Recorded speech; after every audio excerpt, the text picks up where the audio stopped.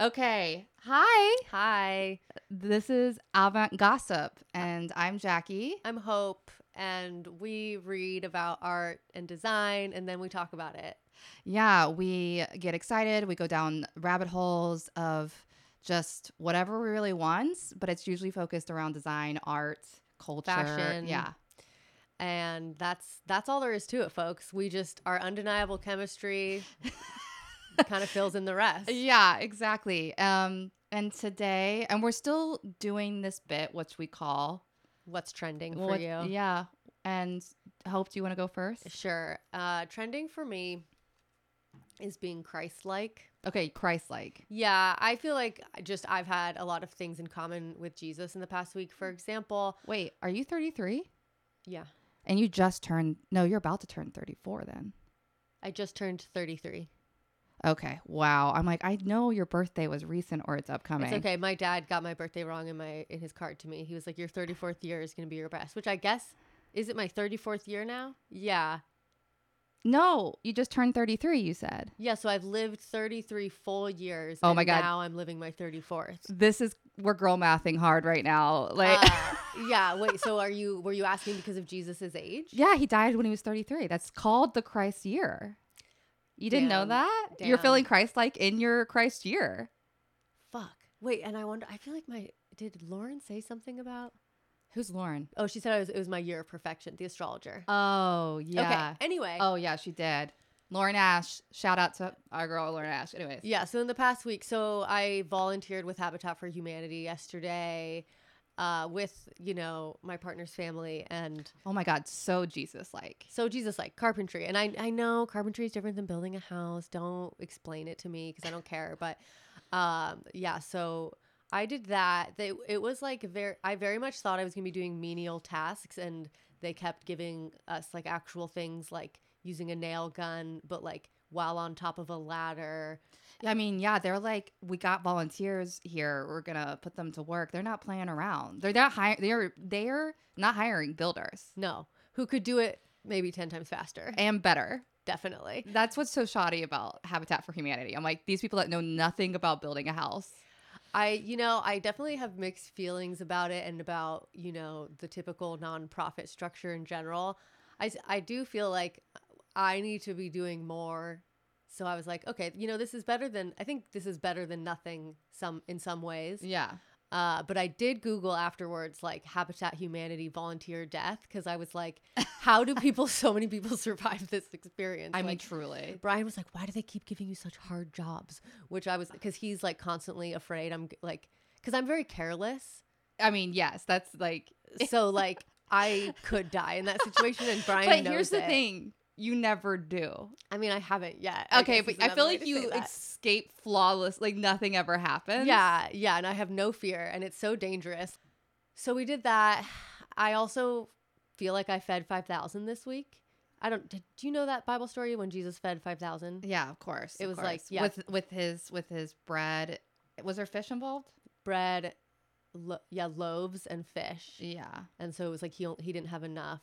He'd like really under planned for this event. Yeah. Honestly, it's the planning. I know. And I was like, so I feel like I fed 5,000 because I fed my coworkers, my family, and my friends this week. I cooked just so much food for people, which was lovely. But then I started thinking about Jesus feeding 5,000 because I guess I feel I clearly exaggerate my accomplishments. But so did he. I sort of feel like there had to have been, I feel like there were women behind it who were like, yeah, he came to town without telling us again. Yeah, for sure. And he's like, oh, all my friends need miracles. And they're like, what they need is fucking lunch, dude. And you didn't plan any food. So yeah, his whore friends, right? His slutty friends who actually get shit done were like, let's get it. Let's help him out. And they're like, it's a miracle, but really, it's like the labor of women. Yeah, yeah, exactly. In the back, just cutting up loaves and like making they're sure like everybody calling has a up their friends, being like, listen, I need a favor. Like, do you have any loaves? You got any loaves? 100%. And another thing, women are good storytellers, and the key to storytelling is exaggerating. So they definitely were like, oh, we had to feed like 5,000. That's what's really hard for me. I find it really hard to talk to people who don't acknowledge or understand when you're exaggerating, and like when you know you're exaggerating, and they'll kind of react to you as if you're being serious and exact, and it's just a pain. Anyway, so I'm like Jesus, and yeah, what's trending for you? Yeah. What's trending? I've been making a lot of things. I think that's just like a trend in general in my life. I'm constantly making shit, you know? I'm always building something. I'm always like tinkering around. And one thing that you guys are going to see later on is a cabinet shelf right here, but it's like a thing that Murphy style. And I follow A Murphy table. a Murphy table. And that's just one of my projects. I have like 2 other projects aside from that. And one of them I've completely forgot about and keep on remembering when I pass it, which is the key to being ADHD and getting projects done is leaving it out.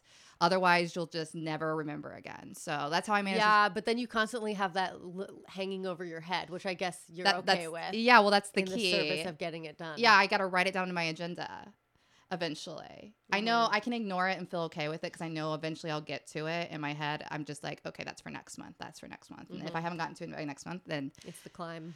Yeah. And I followed this YouTube video to a T and got all my materials and then started making it and realized that the YouTuber had no idea what they were doing. They made a very poor structured Murphy table and decided to post it.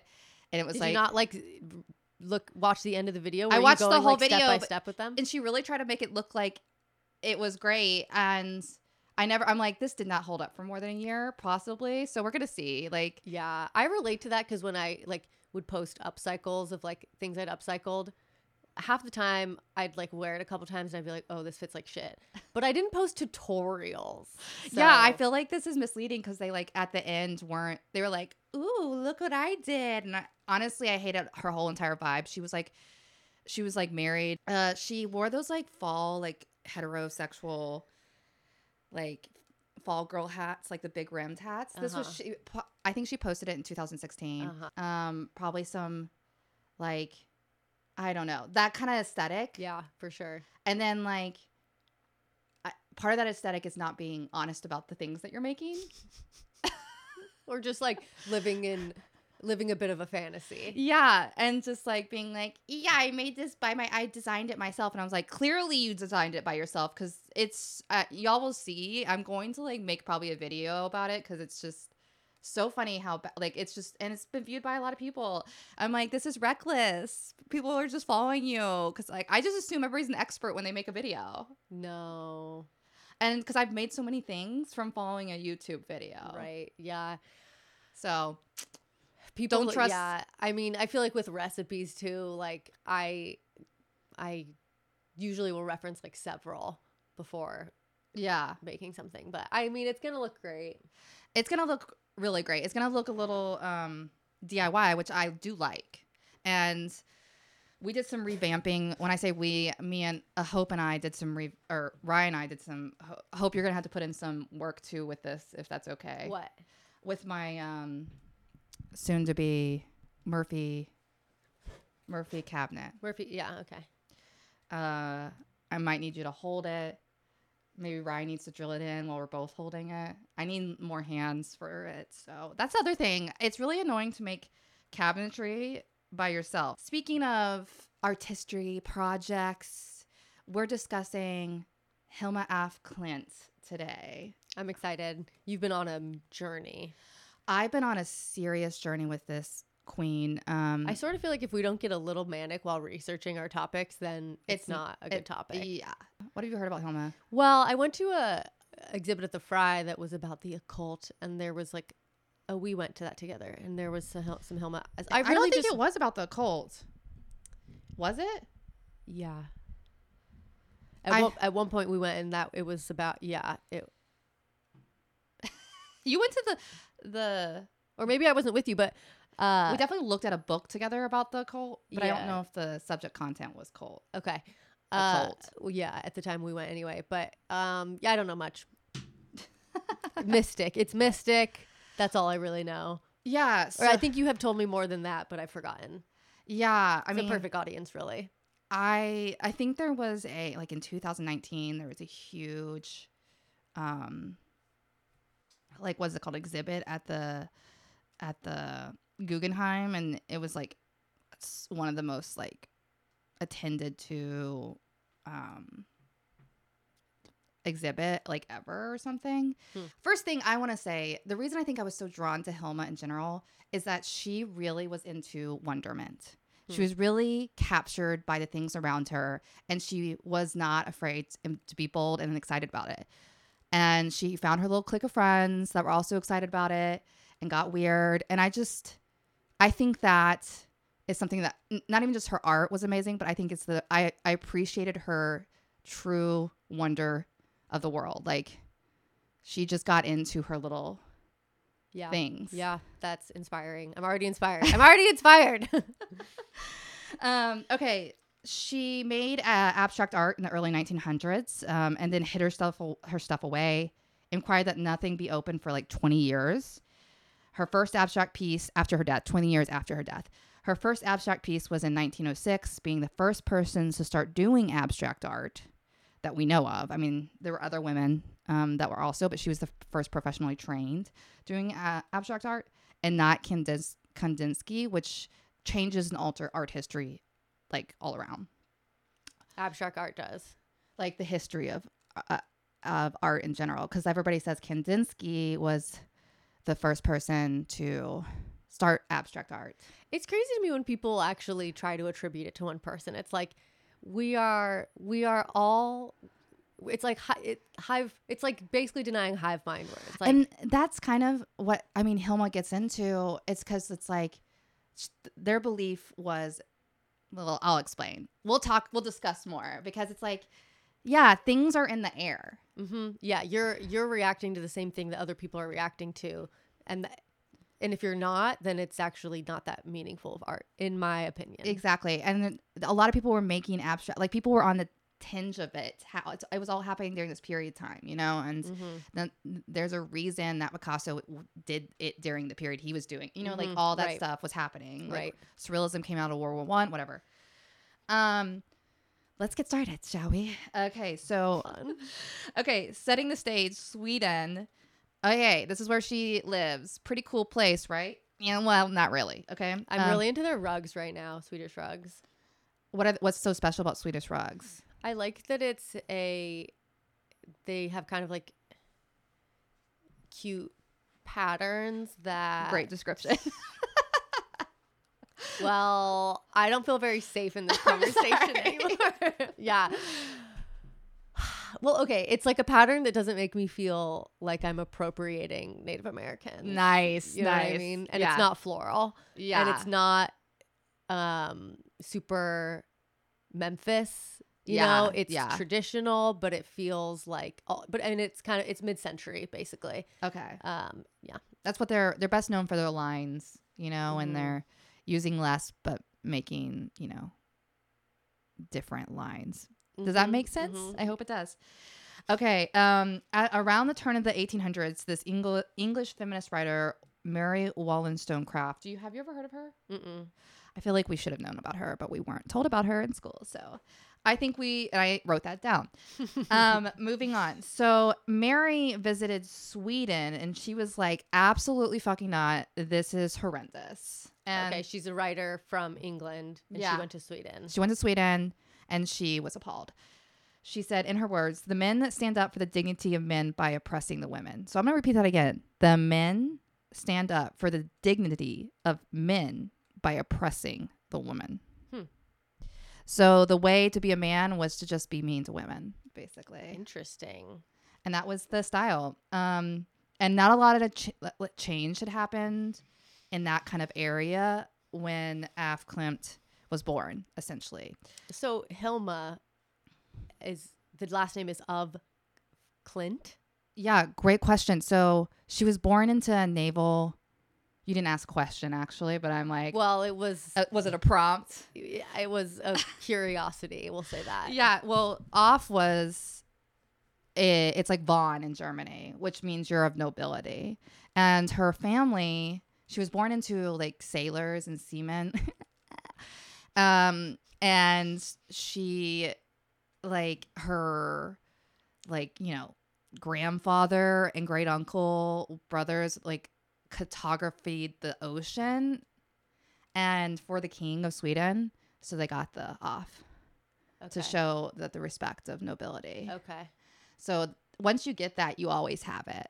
Doesn't mean they were rich by any means, but it was just like, good job, you get to add something to your last name. Yeah, exactly. So, and like that's kind of her story. She lived on islands, like she was born on an island in Sweden. You know, she was always kind of a coastal baby. She was always influenced by the ocean and the water and all her artwork and stuff. And she knew a lot about, you know, sea stuff.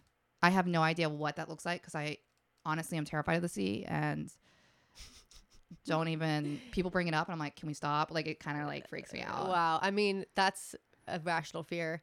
Thank you. I feel like I'm suppressing judgment about women who make art about the ocean right now. I mean, understandably, but again, it's anyone who makes art about the ocean, even though that's like, it's so stupid because the ocean is, yeah, really scary, magical, whatever. And it makes sense to make art about it. But I just can't stop thinking about like seashell art.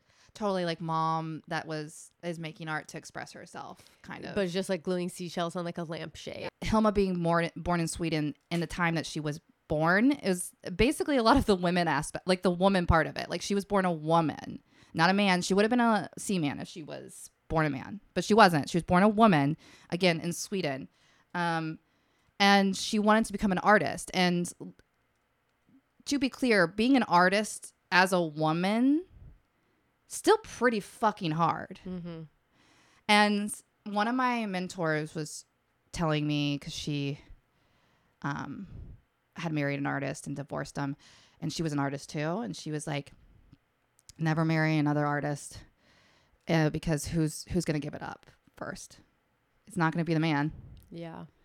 And so that was kind of like her take on it. And that still goes on today.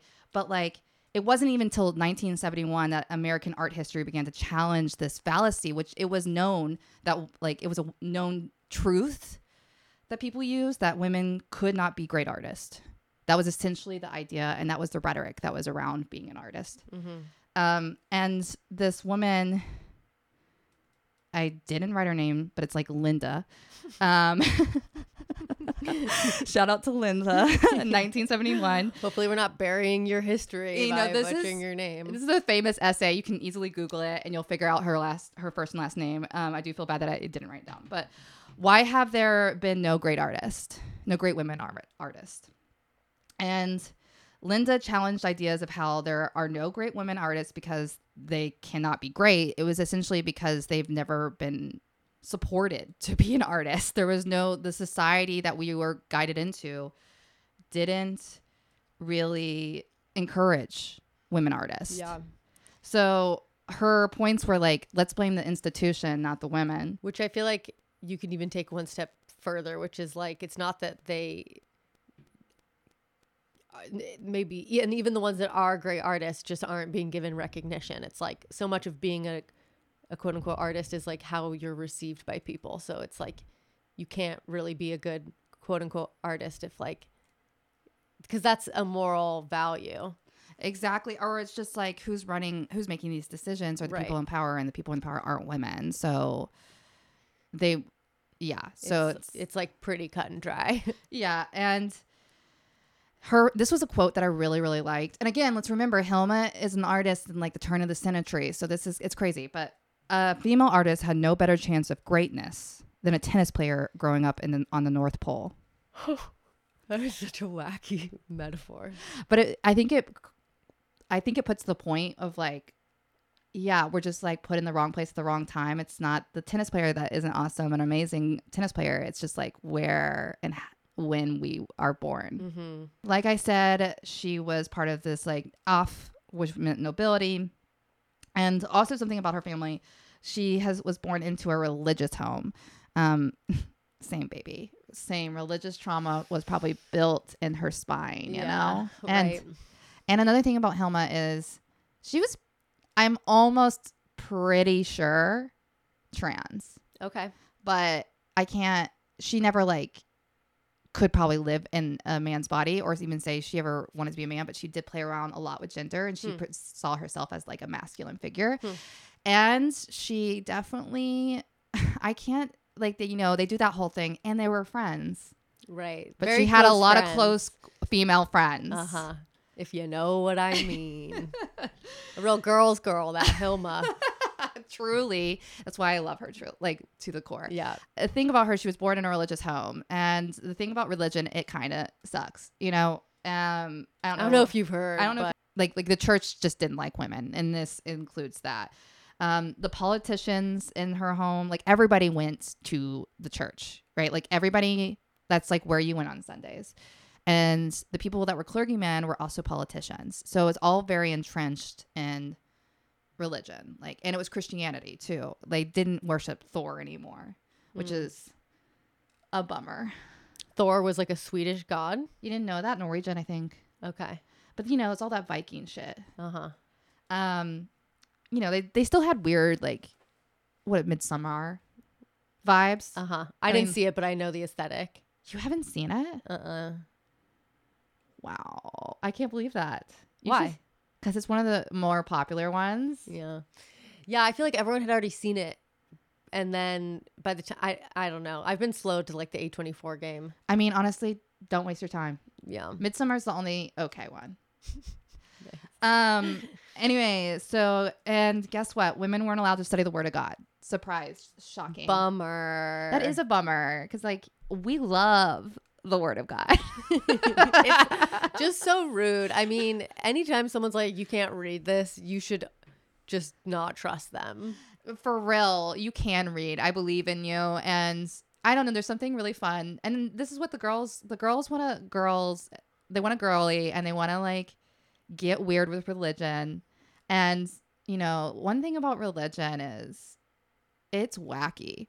So to be a clergyman, you do weird rituals. It'd be too fun if the girls got involved, So basically it's no shock that when the turn of the century happened, spiritualism got to become really popular and women were the leaders of it. It's because they got to study metaphysics.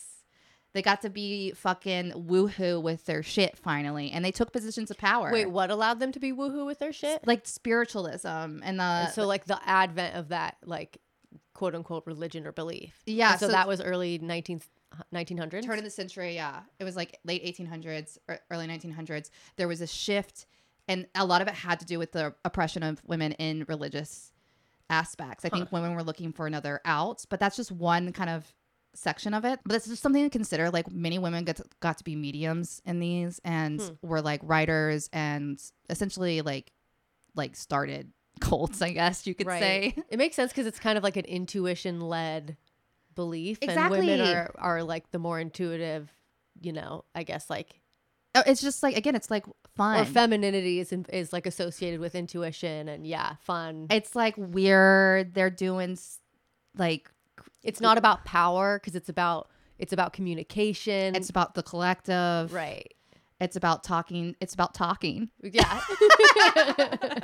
Talking to people who are alive, talking to people who are dead, animals Yeah, it's just chatting. Yeah. It's just chit chat. No one is immune. We're going to try to talk to everyone. Yeah, exactly. Hilma's little sis, Jimenez, dies at 10 years old. We're not really sure why.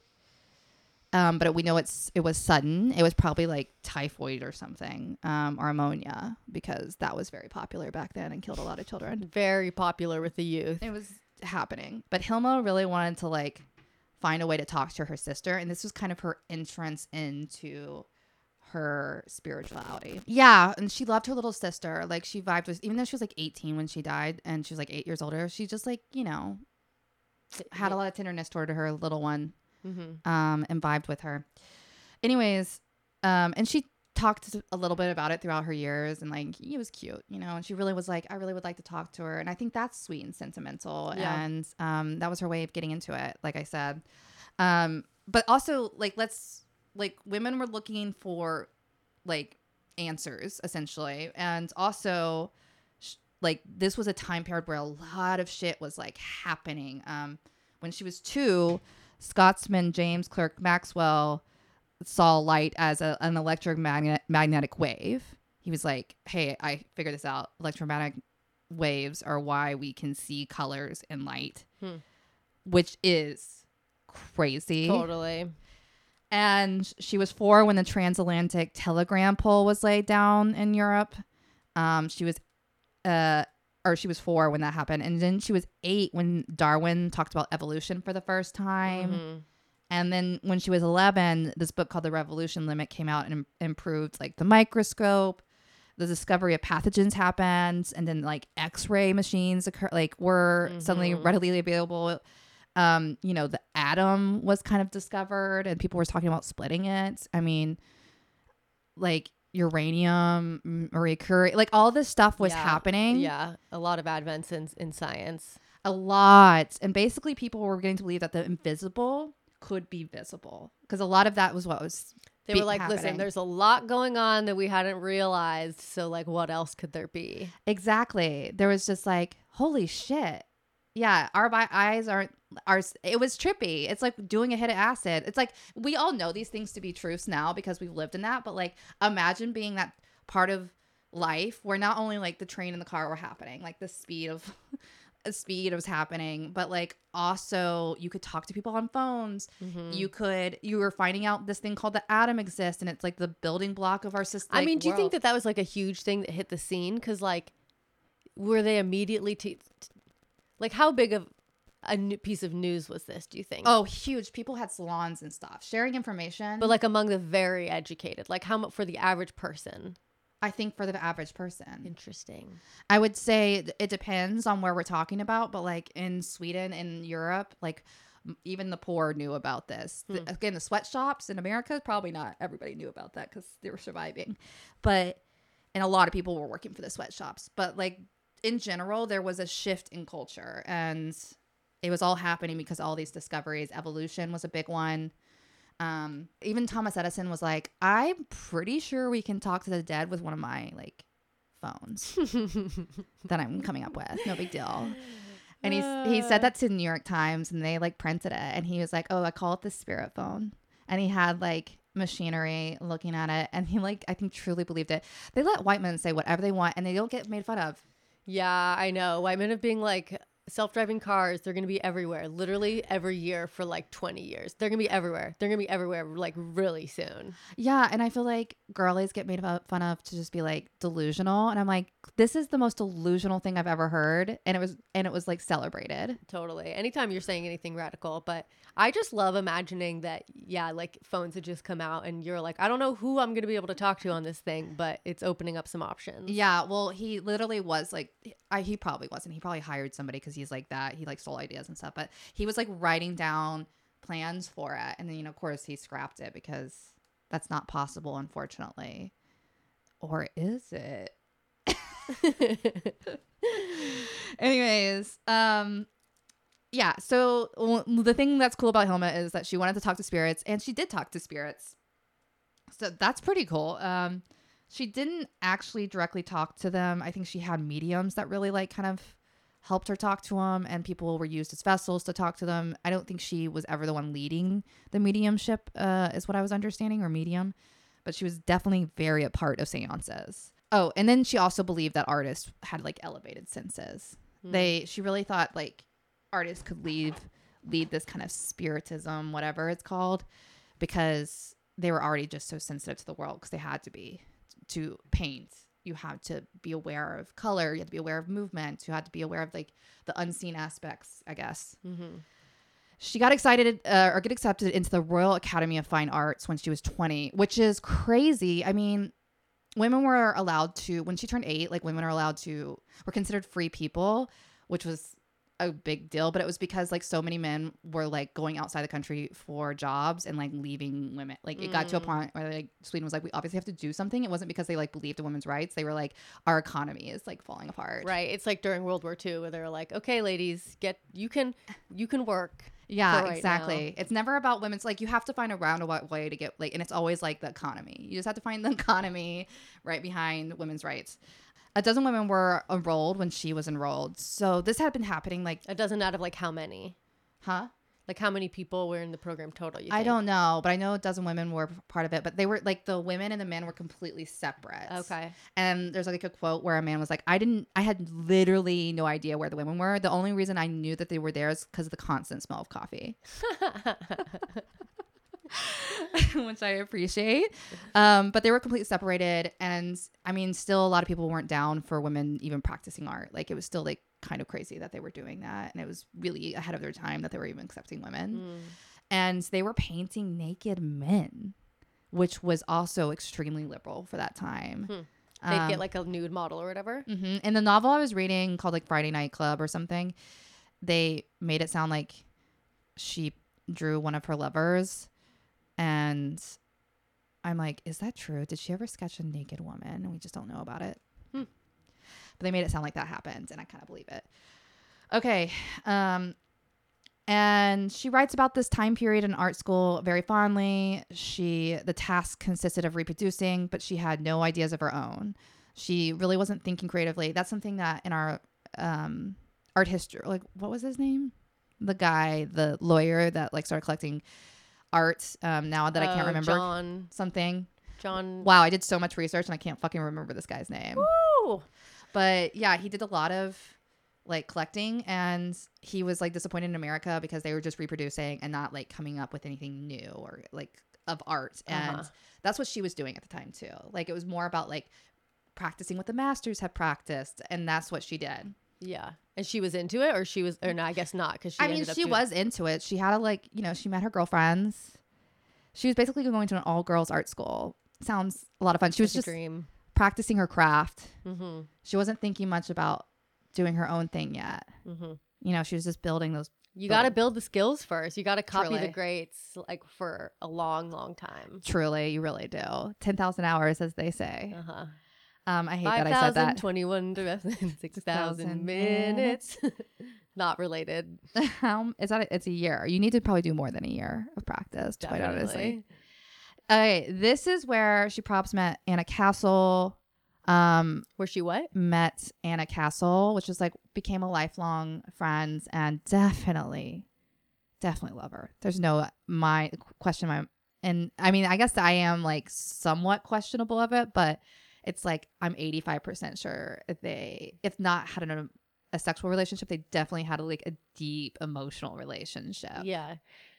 And her last name is Castle. Yeah. It's so cute. Yeah, it is cute. And they were really obsessed with each other. They did literally everything together. So that's cute. Love that. I really love it, honestly. I'm sorry I can't be that for you. No, you're just like, I don't think anybody could do that for me personally, just because I am such a like, got to do my own thing by myself for so long. But I do want somebody on call at all times. Yeah. She eventually left behind the spiritist path and started to like look for other ways, still doing like seances and stuff, but like the spiritist was a certain sector of belief that didn't really align with her. I guess she was wanting more, and spiritist was just like talking to the dead. She wanted to like talk to more than the dead. Okay. Anna Castle, though, let's go back to her. Okay. She's independently wealthy, which is really cool. Great for Anna. I think that's going to work out well for her.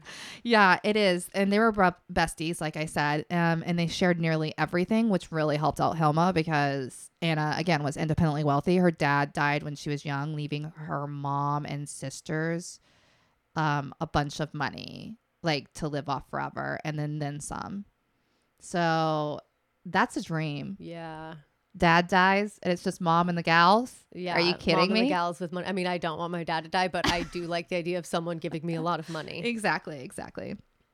They both came to the assumption eventually that gender was just a concept. This is all the things they shared. They shared like a book of art. They both had an idea of being full-time artists, this idea of free society. They probably even shared some spit. Just saying. They, just really got into the same things and ideas together, which fun.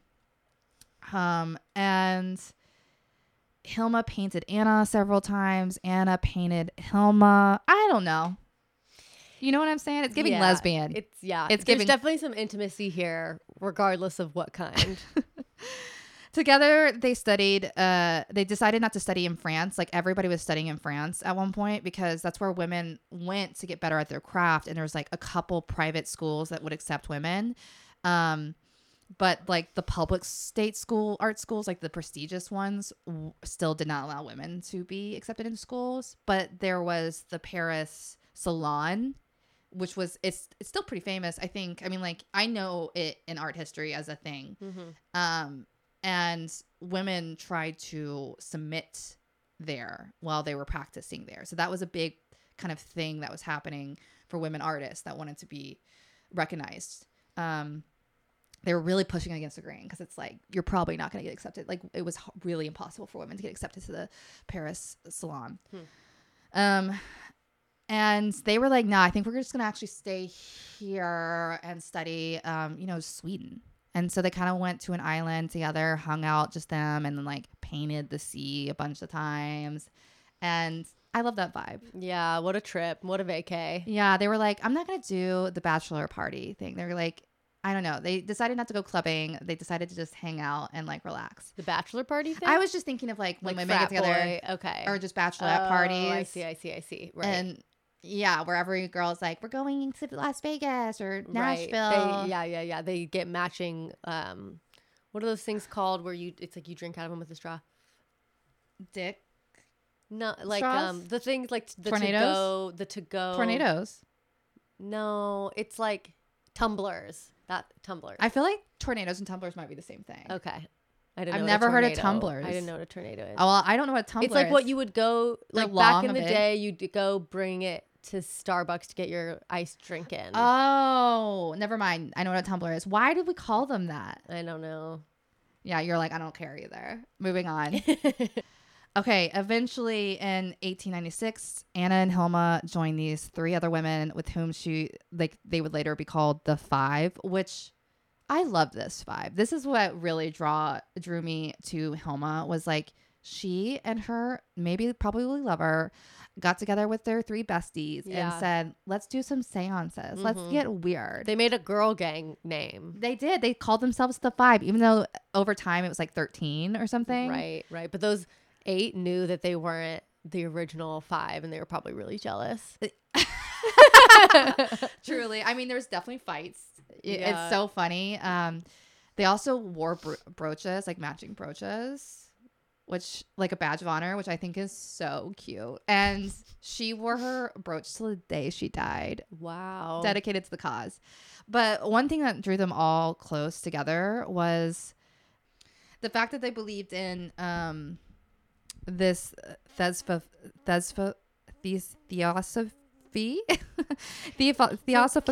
teachings. Okay, wait, hold on. Can we at least Google what so that means like the study of religion? No. Okay, what does it mean? That's theology, baby. Theology. Okay. It doesn't mean anything. It's just it's a belief. It's like not a religion. They're very big on not saying it's a religion, but it's just a belief. Got it. Yeah, any number of philosophies maintaining that a knowledge of God may be achieved through spiritual ecstasy, direct intuition, or special individual relations, especially the movement founded in 1875 as the Theosophical Society by Helena Blavatsky and Henry. Yeah. Okay, cool. Yeah. So exactly. It literally means nothing. Like I said, they're like, it could mean anything. It's like finding God by like being a human. The teachings had a lot of like Eastern philosophy mixed in with it. It was very Blavatsky wasn't born in America, but she was an American. And like, I don't know, just like it was very popular to combine and like mystify Eastern religion and mix it with some Western stuff and like theory and like, I don't love that, but I do like to get weird. I like to get into rituals. I like to get funky. So I get where they're bored, you know. What else? I just can't. You can't be mad at these women for they're reading. Bored and they know that Christianity ain't it. Yeah, exactly. So they're just looking for stuff and they're trusting everybody's word too. Like when they read stuff, they're like, "This is fact." Yeah. So they were very interested in the paranormal. And again, every Friday night, they would meet up and do seances. They would open each meeting with a prayer, followed by a meditation, a Christian sermon, and then a review and analysis of a text from the New Testament. And then they would be followed by a seance. They had this like altar that they would like bow down to. Definitely had the cross on it. There's a lot of cross symbolisms. Christianity is still very much involved in their practice.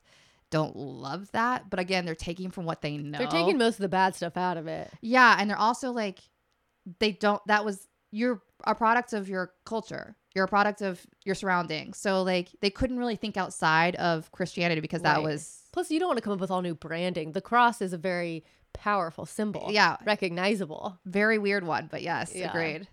I mean, even with like, I feel like the cross is still a symbol that's like used by people who are more on the satanic end of things. Yeah, upside down cross is sick, quite honestly. I'm very attracted to it. Anyways, they opened, I already said that. So yeah, they wear the little brooches that they probably made together. They're all artists in some capacity. And yeah, the spirits they talked to were very kind, just like Casper. You know, but Casper was a dead person. They didn't talk to just dead people, okay? They talked to beings, spirits. So, yeah, not former humans, just eternal. Yeah, exactly. Like, not angels, but they just existed, you know, in the infinite world, you know. Yeah. Okay, the spirits were kind. They spoke of love, peace, humility, apprenticeship. And I'm like, of course it was like that. Of course the girls were vibing and they were like, oh my God, it feels so good to be loved. I also love learning under someone skilled. Yeah, exactly. Is that what you said, apprenticeship? Yeah, yes, exactly. So adorable. They really wanted to learn more about, they're like, can we study underneath? That's what I love about beings? femininity is like this. I'm not saying that all women or femmes are humble or that you have to be humble or anything, but I feel like I love learning from people, but I feel like it puts me in a vulnerable position if I'm always asking questions and like totally wanting to, you know what I mean? It's like people feel like they have to act confident and like they already know everything, but it actually impedes their education. I gone on my rant about that? I don't know. Where I'm just like, why does this idea of like acting confident just not asking questions? Right. Why can't I look like an idiot? What's the problem with looking like an idiot? Like, yeah, I constantly ask questions and I feel like people like nod like they didn't know either. They don't. And I'm like, I'm always the one asking. Yeah, I know. I mean, it's so annoying in that sense. And I also just like, I remember one of my like bosses was telling me, he's just like, you know, stay confident, turn it around on them. No. And I said, I don't like that. No, man. That's coming from a place of insecurity, you know? And it's not like coming from a place of wanting to do the right thing or what makes sense or like, right. It's just wanting to not get blamed and not lose. That's what I'm saying. It's so fucked up. That's what I know. It's so tiring. It's so exhausting. Work sucks. And that's all they want you to do is fake it till you make it. And it's imposter syndrome, which I do believe people are imposters. And sometimes like they're in fields that they probably shouldn't be or something. And everybody's like, I feel weird. I was like, because it's not because of you. It's because the society has pressured you to present a certain way. Like, you're not allowed to look like an idiot. Like, you should be allowed to look like an idiot. Mm-hmm. Anyways, that's my rant. Yeah, I'm here for it. If we all started to like accepting idiots, it'd be more fun. We'd laugh a lot more. Mm-hmm. You know, we just would. Okay, so they recorded in a book a completely new system of mystical thought in form of messages from higher spirits called the High Masters. I mean, the translation is Hoga Master. I'm of course probably butchering that, but I tried. One Gregor, higher spirits, announced all the knowledge that is not the senses, not of the intellect, not of the heart, but is the property that exclusively belongs to the deepest aspect of your being, the knowledge of your spirit. That's so gay. The knowledge of your spirit is the highest form of knowledge. Again, metaphysics, getting into the woohoo. I mean, You vibe. I am drawing a connection between Vivienne Westwood's manifesto, which was like the only truth is art. It's like the only truth is your own truth, because like that's the only thing you can say that is fact. It's like this is how I feel. Yeah, and that specifically was really focused on like your kind of individual interest as well. They were like really big on not being called a religion, just more of like a philosophical thing where you could really find your own path and your own interest of like what you decide to believe in.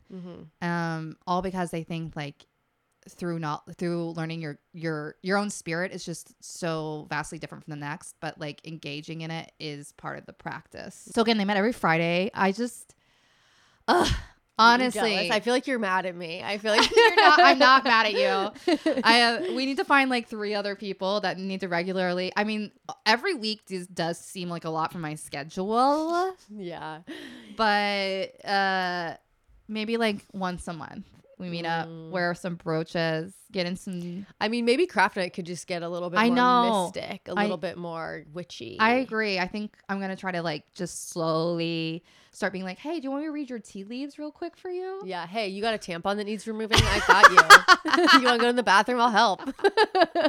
And I just start dashing people with water, being like, oh, nothing. Just like, oops, sorry.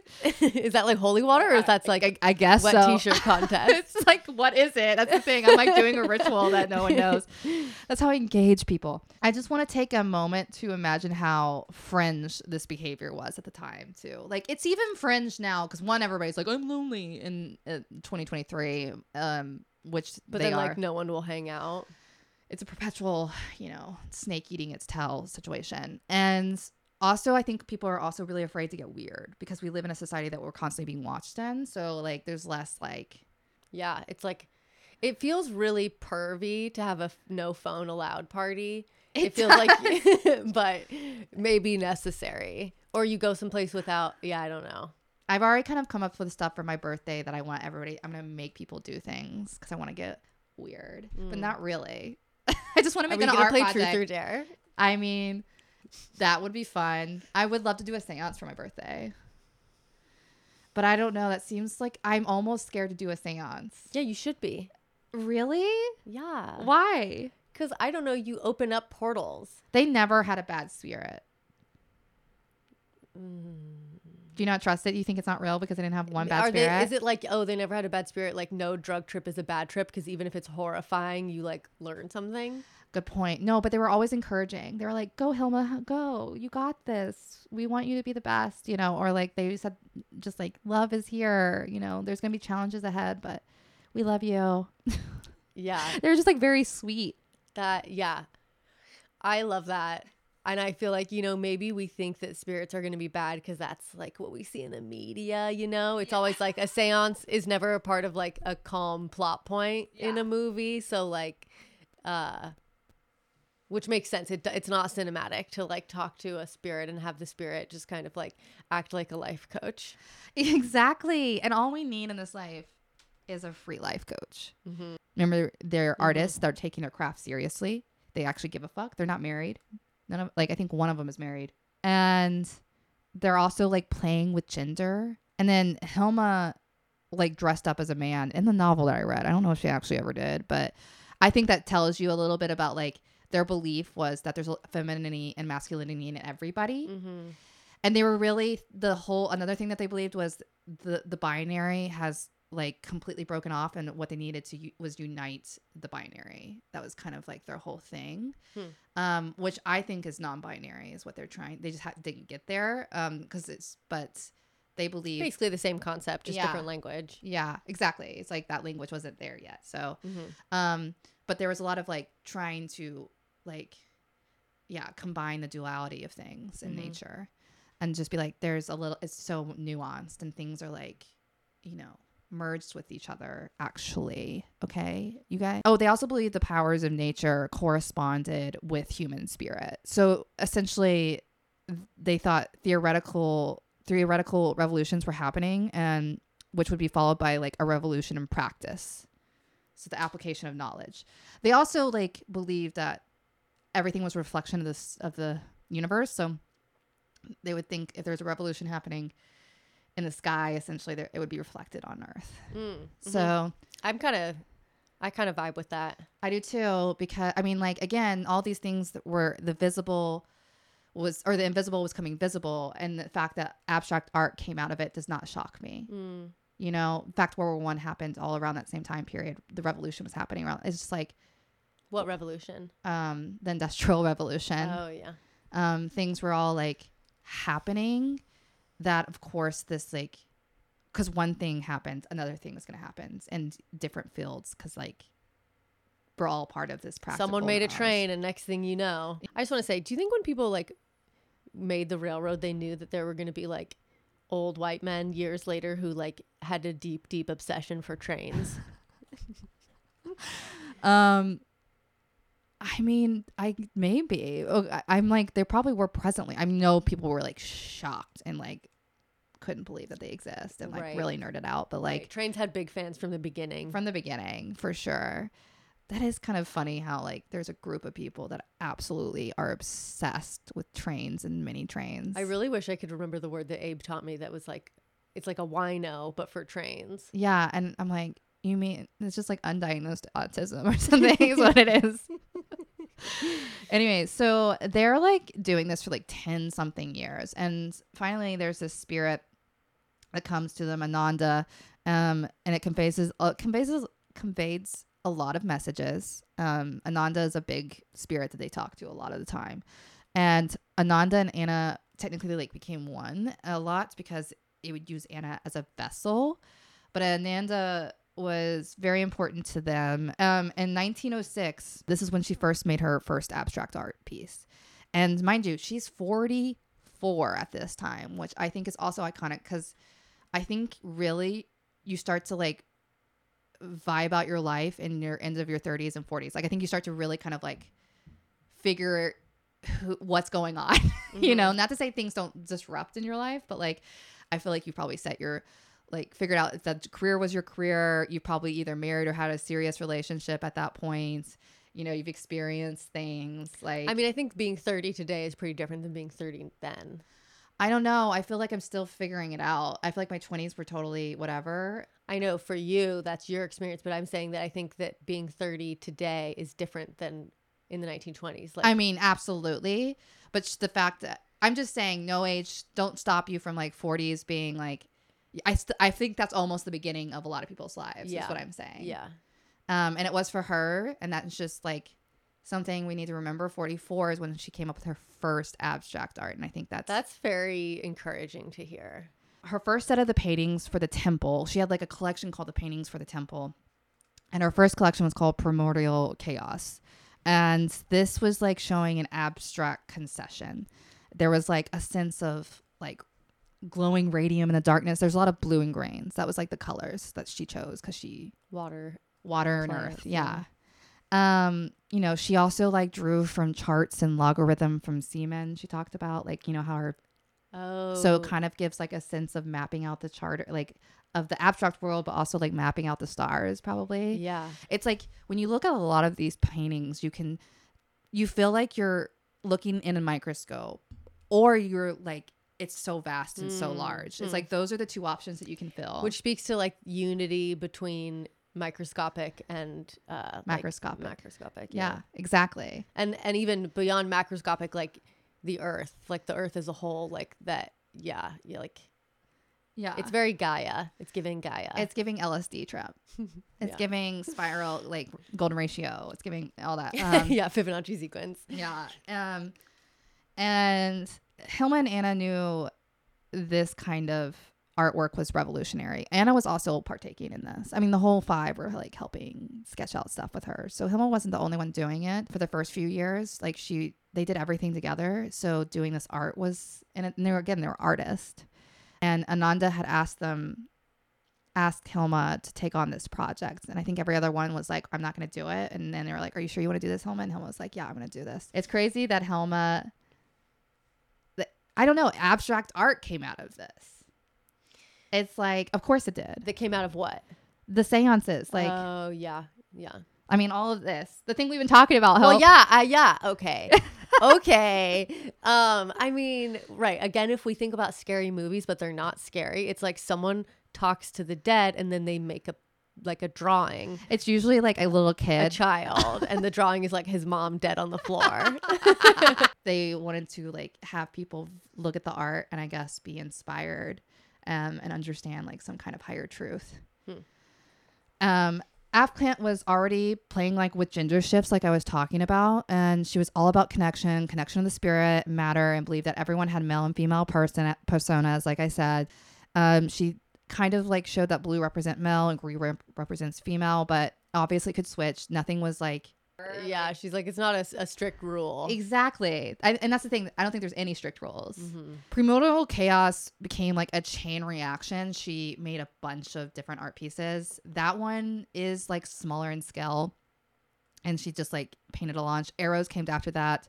There's a lot of pastel colors in Arrows. AROS, not Eros, not Taylor Swift's fucking shit. It's like love but cosmic. Yeah, exactly. I mean, I feel like I do hate when movies... There's that one... It's not Christopher Columbus. Who made the Harry Potter movies? Christopher... I don't know. He made some other... People are yelling at us for not knowing. And he also did the Batman movies. I'm pretty sure. He also did the one movie with Matthew McConaughey and Anna Hathaway in space. And something happens, things happen. And the end result was, really, it's just love. I hate when movies end like that. Yeah. I have to say. Okay, that was my beef with Everything Everywhere All at Once. Absolutely. I agree with you. It was like, oh, is it a complex world of quantum physics? No, it's just about generational trauma. And it is, but I don't like it being presented to me. I don't know what it is. Like, it's all about love. Yes, I'm not disagreeing with you, but like, could we come up with a different answer? I don't know. Right. It just made me feel like they didn't wrap up the world that they had created. They just flipped it on you and said it's actually a different world. And it's like, I think that that's a cop out. Yeah. Again, I'm like, I'm vibing with this, but I'm also mad at the media that presents it to me. I'm like, this is hack. We've gotten over this. It's not about just love. Okay. I'm sick of it just being about love. Okay. Right. I want something else. Okay. So anyways, Anna was making paintings with the 5. Anna was also there, of course, because, they were like, Jackie just made some lewd gestures with her hands for those not watching on YouTube. The beings absolutely loved it. They were like, Hilma, you're doing great. The whole group, you're awesome. The beings, the spirits were they liked the art. They were encouraging. They thought it was great. Again, oh my God, I so love sweet. These spirits. I know, their vibes. Literally. 1907 is when she started to enter into her largest work, and I think this is I want to see this so bad. Sounds incredible. It was the work of the 10 largest. She was called to have a canvas. They were like, okay, this is her talking to spirits, and they like would give her dimensions and like ideas, but the dimensions was 12.5 or 12.9 by 7 feet. Damn, dude. Okay, I love this. Now, not only are they encouraging her, they're giving her fucking prompts. They're like, if Ken Yoakum was like really encouraging and ethereal. Ken Yoakum is one of our professors, giving you a rating of him right now. So there you go. He's not the worst one, I'll say that. No, I really enjoyed him, but he did say some things that really discouraged me at times. I mean, same. I also made a lewd joke saying, he was tossing salad, and I thought it would be funny if I said, did you get your PhD in tossing salad? I laugh every time. I laugh every goddamn time. And then he turned around and looked at me and said, or didn't say anything, just kind of looked at me like I was fucking crazy, because he obviously knew. I was kind of delusional to what I was actually saying. I love that, because if he thought that you knew what you were saying, it's the most badass thing to say to a professor. I know. And then this part makes it extra badass. He looks at me and is like, what? And I thought he didn't hear me. So I said this clearer. I was like, did you get your PhD in tossing salad? I asked if you like asshole, dick. And the other guy that was like teaching the workshop was dying of laughter. And everybody else was dead silent. It was awkward. Oh my God. Anyways, he also saw me eat a chunk of cheese. Like, we made eye contact, and I was like, the wrapper pulled down from the hawk like cheese that I had. Eating it like a push pop. Yeah, and he looked at me and we made eye contact and I went bit right into it, like maintaining eye contact. I remember your cheese block era. The Tillamook years. I too was concerned. I think everybody was. I like carried sausage around like it was like my purse. You just like have them hanging from your belt. It was an era of desperation and mania, quite honestly.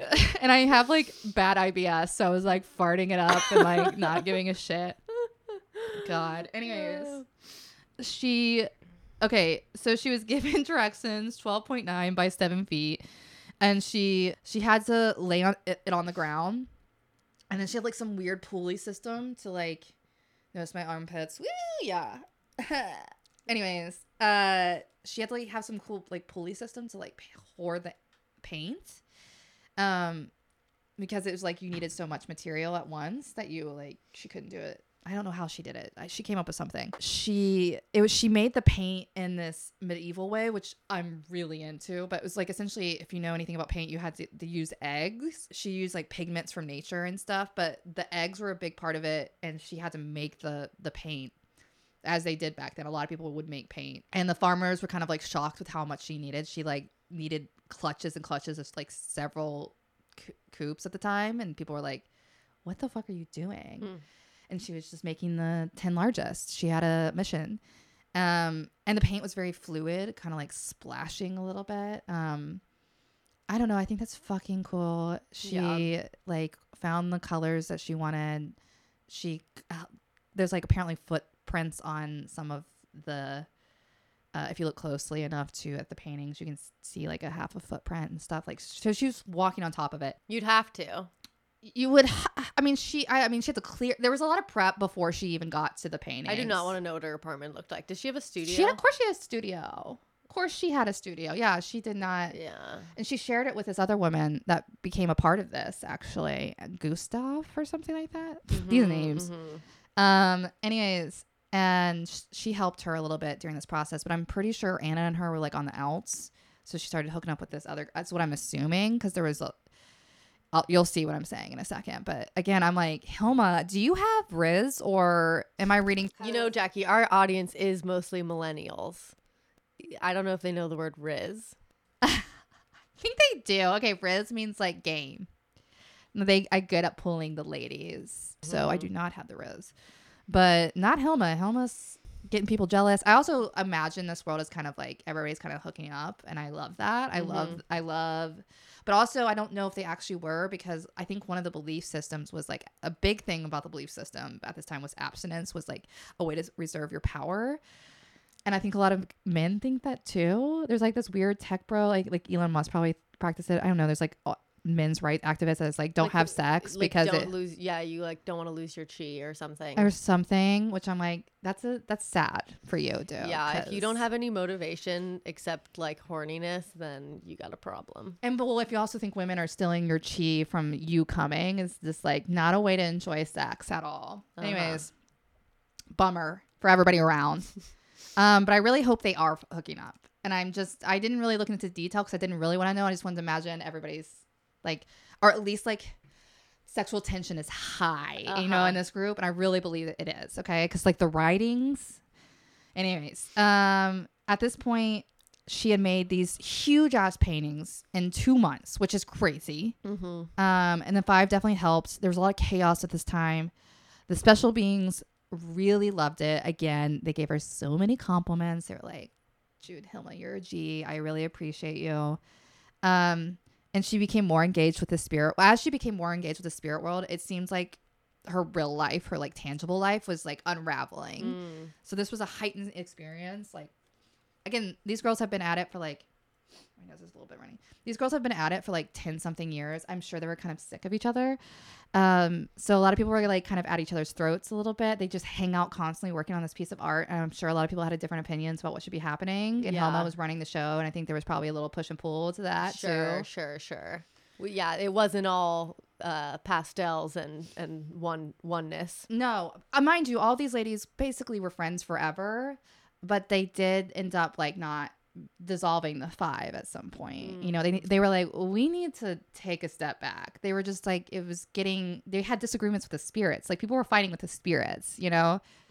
And that's just, you don't want to be there. You don't want to be there. It's like how polyamory, it's like you have all these other people you have to communicate with, not just your one boyfriend. Now you've also got spirits who are pissed at you. It's like, it's a can of worms. And like, I remember Anna's in this group, and I think Anna and Hilma are like on the offs at this moment in time. And like, she may or may not be hooking up with her studio partner, the person that's sharing the studio with her at that point.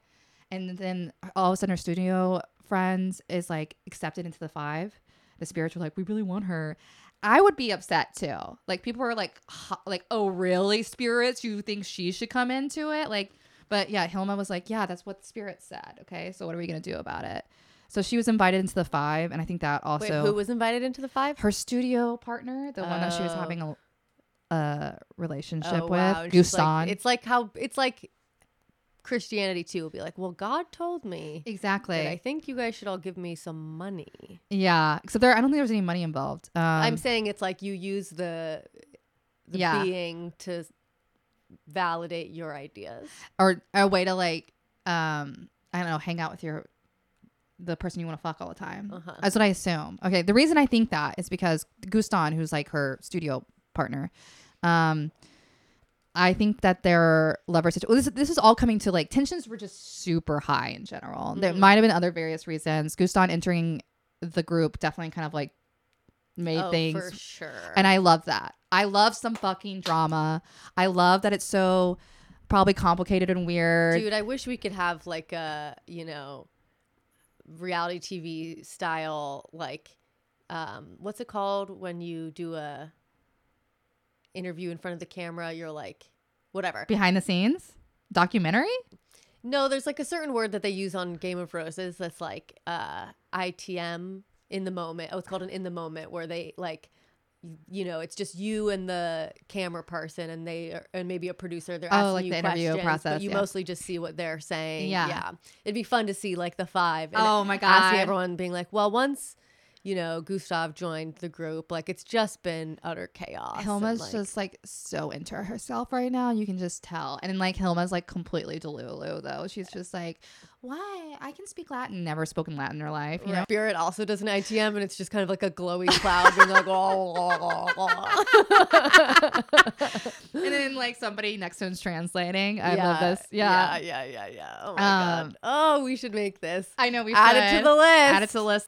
I love that it's just so gay and so weird that like the spirits are involved somehow, like they're fighting, like, and everybody has like some weird beef with each other. That's just so weird. So polyamorous, dude. Yeah.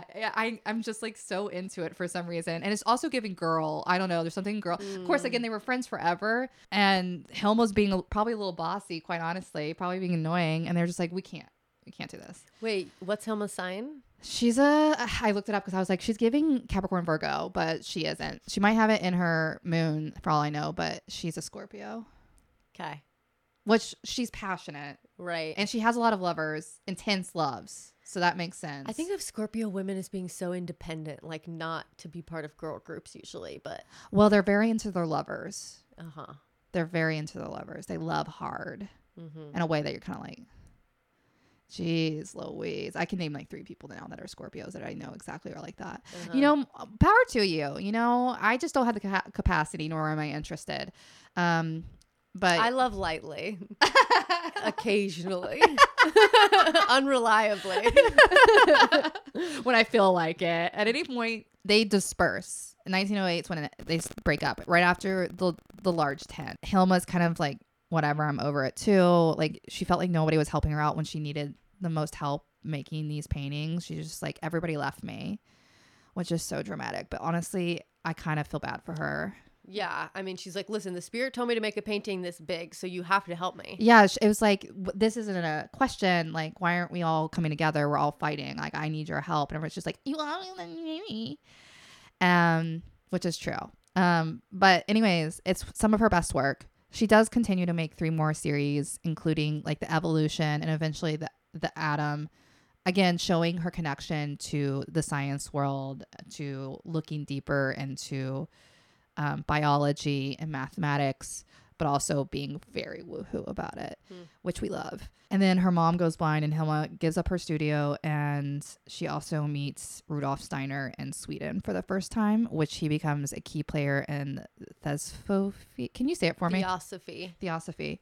Robert Steiner. Yeah, he's a big deal, and I think he's still a big deal. She meets him. I read some website where people were like still translating his stuff for free, and I was like, can we, because he's German. Okay. And I was like, can we calm down? Like, there was a website where people were just like, we're just dedicated, this is what we do. Like, people just do that. Oh. I think there's a big, he feels like he's giving cult leader vibes for sure. But he does a lot of teachings on like color. I think he's like the reason we have fucking color psychology. He also did a lot of like biodynamics, like ecology, and like research on like, you know, the microcosm and how it affects, like the moon is connected to. So he's like in the same kind of field as like thing as her, where it's like art, science. Yeah, metaphysics. I mean, he was a leader in the Theosophy, and they really loved art, and they had more. Hilma wasn't the only abstract artist in that group. She was the only professional, like, trained abstract artist, but there were other women that also doing like mediumship that was like, and it all was around this. That's Theosophy. And Steiner just became like really big into the group. I don't know, like he became a big deal, and Hilma like became obsessed with him. I don't think Steiner is that great of a guy. What is that school for kids that like they don't let them wear like Montessori? No. The other one. Not Waldorf. Waldorf. I think he invented Waldorf. I could be wrong, but he definitely has the same. It's like definitely Steiner's readings, at least, Waldorf stemmed out of it. Okay. Where they don't believe in like using anything but natural. Like the kids can't go and wear anything unnatural. Like they have to wear like cotton, silk, or wool.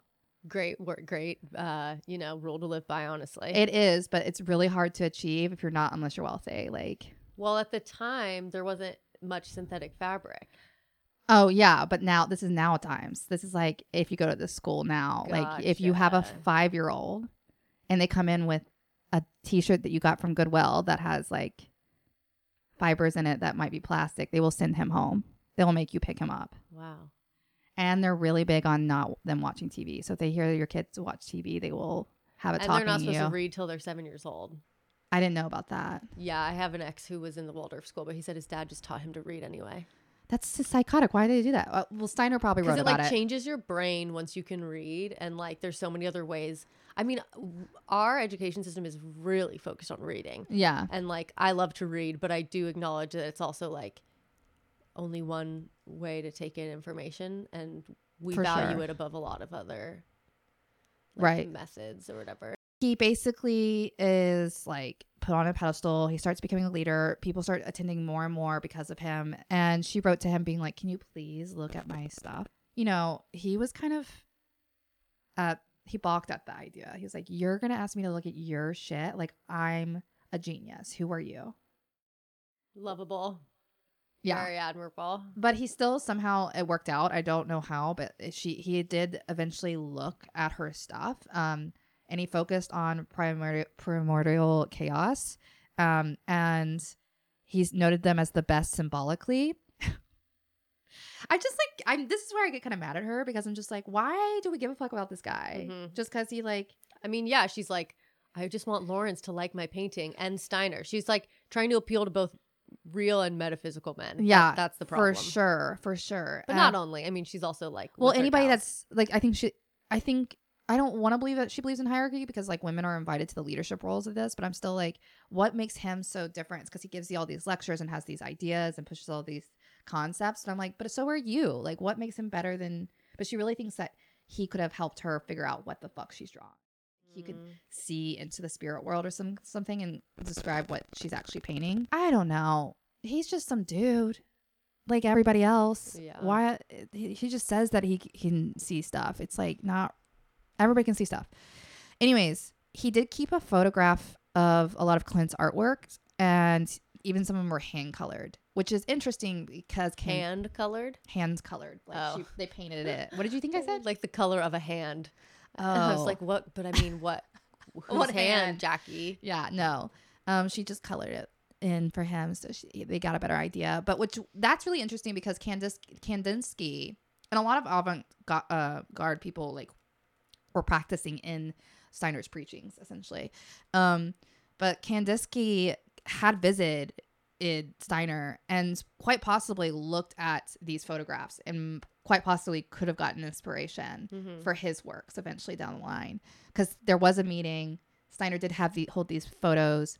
Do we know that for a fact? No, but I think we are connecting the lines of like chicken before the egg kind of situation, because it was such a close call on like who made the abstract art. And he did have connections to the same ones that Hilma did. So there's a possibility that they had either interacted. He saw her artwork at some capacity is what the idea is. And she eventually, like after this meeting with Steiner's like, I don't think the world's ready. I also think he kind of talks a little bit of shit. But I don't know for sure. But she takes a 4-year break. She's like, I'm fucking done with painting. Which is another thing about creativity. I want everybody to realize you don't have to be doing it your whole life. You can take really long breaks. And I know a lot of painters and artists that do that have just to take long breaks from the thing that they love. And that's normal. Yeah. I feel like if it's not driven by like a deep desire to create, then it's like not really not fun. Meaningful. And it's like, which is why I feel like we get tired of artists who are just like churning out albums and we're like, this isn't really coming from a very genuine place.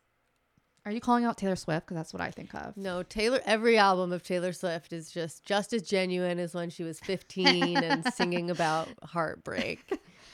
I don't know. Yeah. Do you think she'll do like a football themed song about Travis Kelce? She'll be like, if she's smart, she would.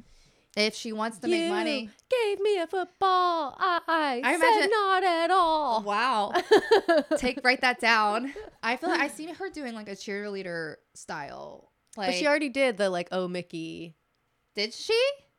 Yeah. That's the only Oh Mickey's a 80s song. I know, but she does like her own kind of version of it. She's like, I'm a loser. She's a cheerleader. Is that the song you're thinking of? No, it's like more of a like it's an anthem kind of like like haters gonna hate or something. Oh, get up. Yeah. I don't know. It's like I hope the Swifties don't want to kill us at this point. Like, yeah, but I feel like that has a cheerleading motif. Anyway, so she'll have to do something different. Maybe like, or she doesn't. I still think people will buy her shit. Well, I am curious what the next couple albums. It's gonna be 2 albums from now where she actually starts talking about their relationship. I think. I'm just like, does she have anything that she's not a person anymore? So I don't know. Does she have anything that we can even relate to? And it doesn't matter. Do we need to relate to art? That's another question I asked myself. Am I getting too heady? Yes. Let's continue. Again, she's convinced that Steiner is her like fucking soulmate, and she never says a bad word about him, even though she stops painting after this meeting with him. So I'm like, sounds like he was kind of an asshole, but whatever. She's not saying that. She takes a break. And during this time, Steiner, by the way, is like kind of replacing a lot of the words they use traditionally in Theosophy with his own language, and it's pissing people off. And some other differences. Okay, so they had like a spiritual difference or like a doctrine. A difference in doctrine. Yeah. And this led to the split in 1912, and then he starts to do anthroposophically. Oh my god. I don't even know what that means. Well, it's his version of Theosophy. Okay. And Hilma goes with, like, she changes. Wow. They like branch out to. I mean, God, it's like even the mystic religion is like, we're gonna have a bunch of different churches with slightly different beliefs. Yeah, because he like still practices Theosophy in a lot of his main general stuff. It's just like these details that they disagreed on. It makes me think of leftism, where it's like, oh, we all want like healthcare for all and like housing for people, but then I still get annoyed at people if they don't think that like artistic expression and culture are like the way to solve the world's problems. The way to solve the world's problems. Yeah. That's how I agree. I mean, I think that's what they generally all agreed on, though. That's something that but it was just like, I don't know. I'm bored of it, whatever it is. I really wish I knew her personality more, Hilma's, because I can't really. It's so weird when you try to project what an idea of somebody in the past and like from bits and pieces of things that they have left behind, what other people have left behind. You never really get a full picture. But usually we have like media not usually, but often we'll have media representations that have like decided or depicted what their personality was, and so then we like feel like we do know. Yeah, and I have an assumption, and I think she comes off really stern, but there's no way she could be stern and be practicing these kind of things. Like I think there's so much fluidity and like open-mindedness that she can't really be like that rigid. But I don't know, I guess because it's like the Swedish old like Victorian pictures that I've seen of her like being like straight up, you know, like looking deeply in the camera and not smiling.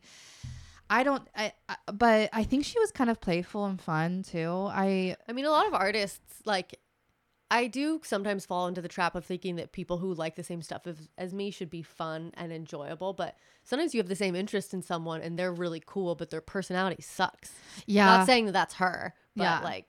She had a lot of girlfriends, like friends. I think she was like hanging out a lot of the time. So there's that. Yeah, that says a lot. It does. Okay, so we're kind of skipping up. This is like she stays with them. She doesn't pick up her paintbrush until like 4 years later. And she apparently, the moment she does, she starts to work on the temple, like really gets really into this idea of the temple. But the moment she does, like apparently the spiritual beings rush to her aid. Like she suddenly is filled with, I guess she's really just experiencing inspiration in that time. And she's like, I can't not do this. I want to draw. She wanted to basically create like drawings to build this temple. Like she had a mission. She had a goal. Try to stop her.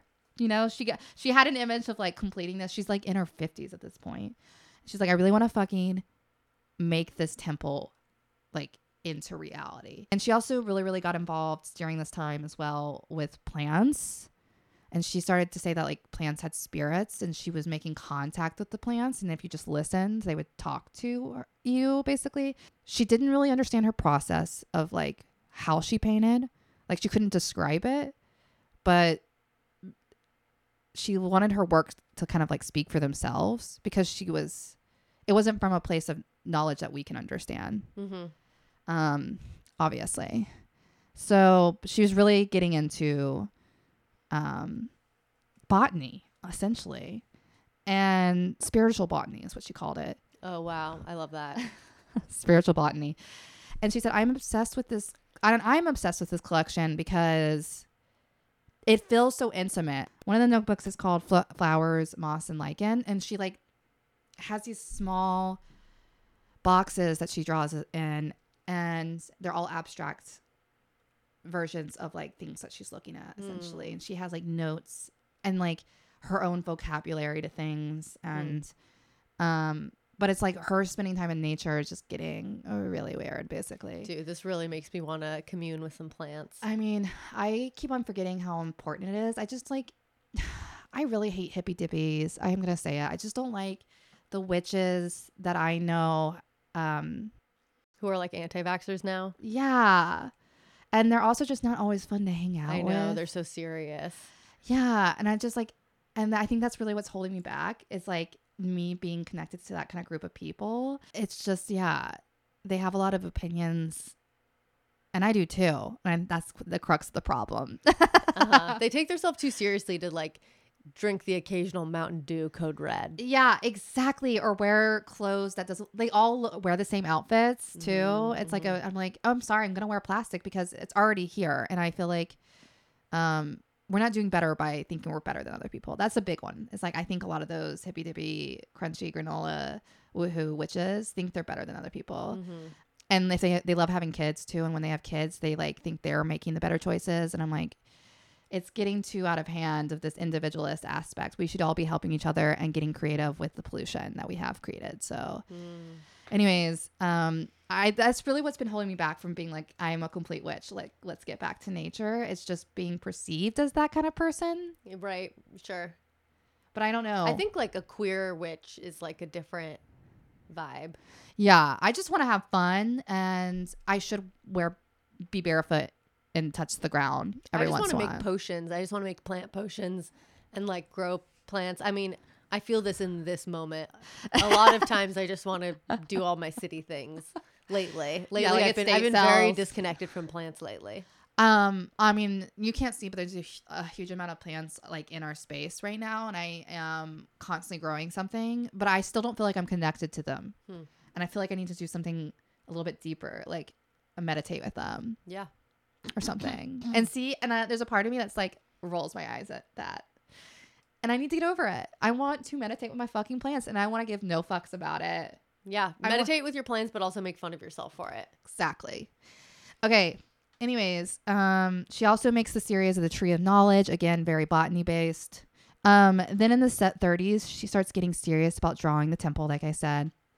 She's entering that era, and she's like, her plans were like a spiral building, and she wanted to be able to hang her works among this spiral building.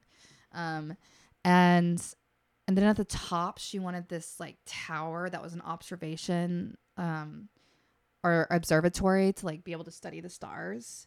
Basically, it was supposed to like ignite some kind of thing where you're one with, you felt part of nature. You would see her works. There would be this, again, microcosm, macrocosm experience with it. There would be, art was supposed to connect you with the other spirit. And at the end, you were supposed to look out and be in awe.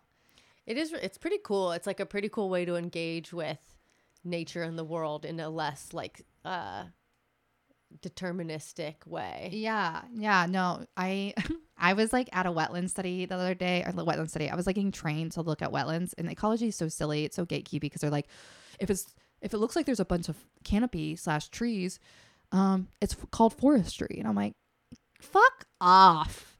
And they're like, if it has like shorter like shrubs, then it's vegetated. I'm like, oh my God, this is ecology. This is so gatekeepy. And they're like, it's like basic. You just observe with your eyeball and make guesses.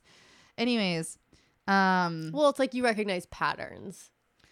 Yeah. Because I mean, it's like, that's how you basically, that's basically how you talk about different landscapes. It's like, what grows here? Where's the water? Those are the two questions. What grows? What is the topography like? Where's the water? Soil. Also a big one. Yeah. But you have to usually get it tested. Science. It's not rocket science, but it's also like Native people have been doing this forever. Totally. We suddenly came up with a way to monetize it, I guess, or gatekeep it in a way that's like, that's what makes me mad about the language of it all. I'm like, okay, why are we being so fucking weird about it? Anyways, I was trying to talk about Hilma F. Klint to somebody, and they were just like not having it. In the wetlands class? Yeah, I was like, oh my God, there's this artist who basically created abstract art from looking at nature. Because someone else was talking about how like their hobby was like really getting into ecology and like nature and like looking at stuff. And I was like, do you like art too? Because this lady would agree with you. But I don't think they would. A lot of them aren't into that kind of stuff. Yeah. A lot of them are the people I'm talking about, the witchy kind. Anyways. I don't know if that's totally true, but she was not interested in what I was saying. So I was like, God, no one gets it. Hilma F. Klint's the shit. It's a hard pitch to make in that moment. It is. Anyway, she also wanted like a garden and a huge library there too. And her location was the island of Vern in Sweden, which was not just randomly picked. She picked that place because it was the home. It was the home of this guy named Tycho Brahe, who in the 16th century basically mapped out the stars with his telescope and cosmos and connected them to his garden. He like used the moon as a way to tell him when he should like pick his medicinal harvest. Like he was totally being like, woohoo about it. We love him for it. He was a big deal. He was like really important to the astronomical world and like the science world. And he also had a printing press, which is why we know about it. Huh. Because he wrote about his findings. Okay, I'm sorry if I missed this. What's going to be on the island? Her new like temple. Okay. The temple that she was trying to have built. Again, spiral thing at the top, garden, library. Anyways, she began to slow down. She couldn't really mix paint at this time. She's getting old. She couldn't stretch canvas. She closed her studio and moved with her supposed lover and former nurse for her mother, Thomasine Anderson, who stuck around till the day she died.